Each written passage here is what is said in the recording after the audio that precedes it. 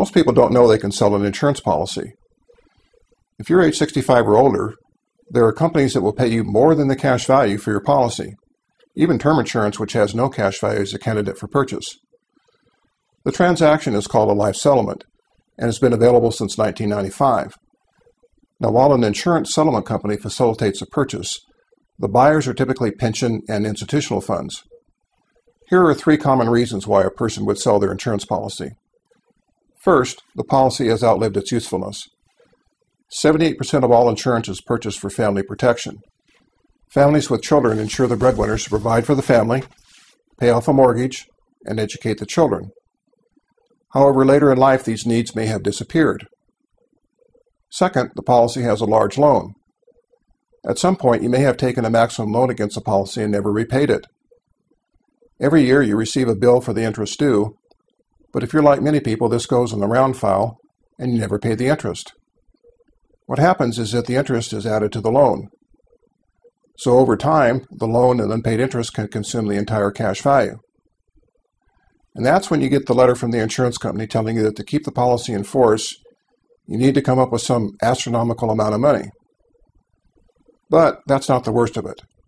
If the policy lapses, there will likely be a gain that the insurance company is required to report to the IRS. Worse yet is the fact that there's no money in the insurance policy to pay the tax.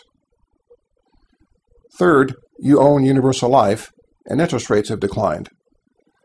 One of the major factors in determining the premium for a given face amount of Universal Life is the interest rate assumption made at the time you bought your policy.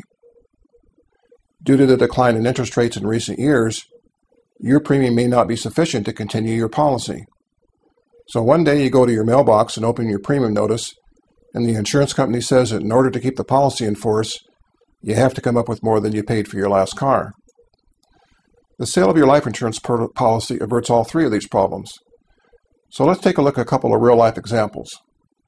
Here's a Universal Life policy for $1 million bought many years ago. The woman is now age 82.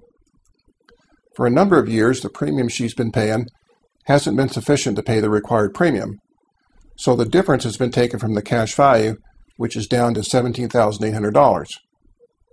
Now, unless this woman is willing to pay substantially higher premiums, this policy is going to lapse in a year or 2.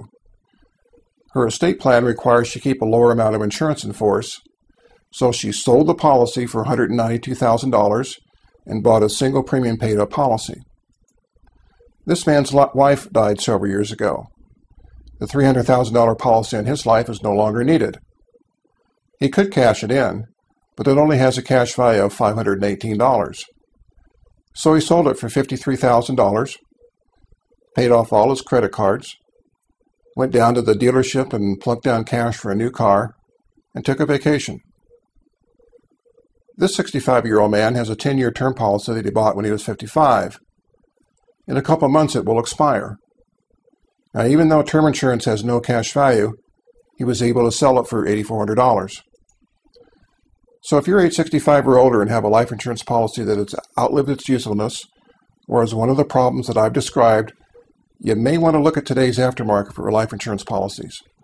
This is Bob Cavanaugh with The Smart Giver.